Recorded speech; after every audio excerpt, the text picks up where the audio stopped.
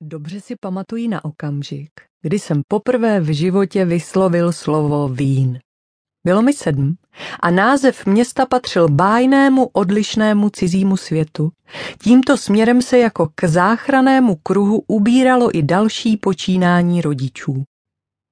České označení Vídeň zvukově upomíná na jedno z nejčastějších a nejdůležitějších sloves, jehož infinitiv zní vidět.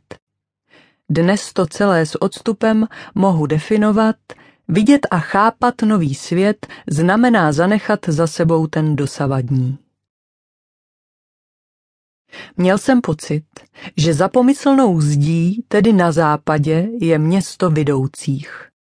Ne jako u nás na východě, kde si nějací komunisté, jako dítě jsem stejně moc nechápal, co je to za lidi, dělali s každým, co chtěli. A co bylo důležitější, jakmile zaznělo Vín, v mysli mi vytanulo české slovo vím.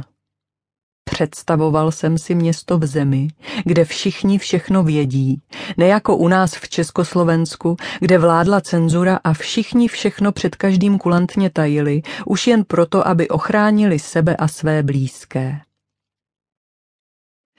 Mnohem později, už jako dospělý muž, jsem se dozvěděl, že Češi zemi, která mi mezitím tak přirostla k srdci, překřtili na Rakousko jen proto, že to bylo území za Ragusou, tedy hradem Rakousem, který se dodnes jmenuje Rábs.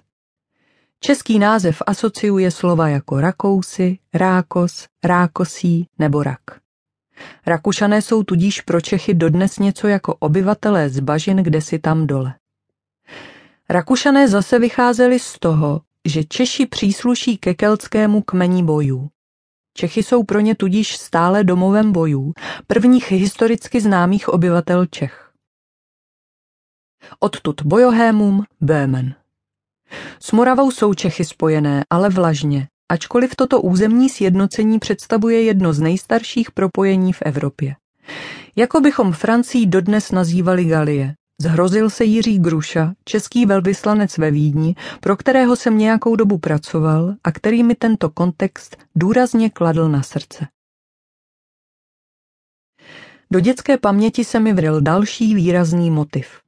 Gustav Husák, prezident Československa v letech 1975 až 1989.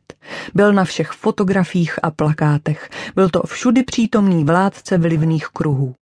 Už tehdy jsem chápal, že je to muž autoritářský. Oči v brýlích mne káravě pozorovali přísným pohledem. Buď hodný chlapec, chovej se slušně a nezlob.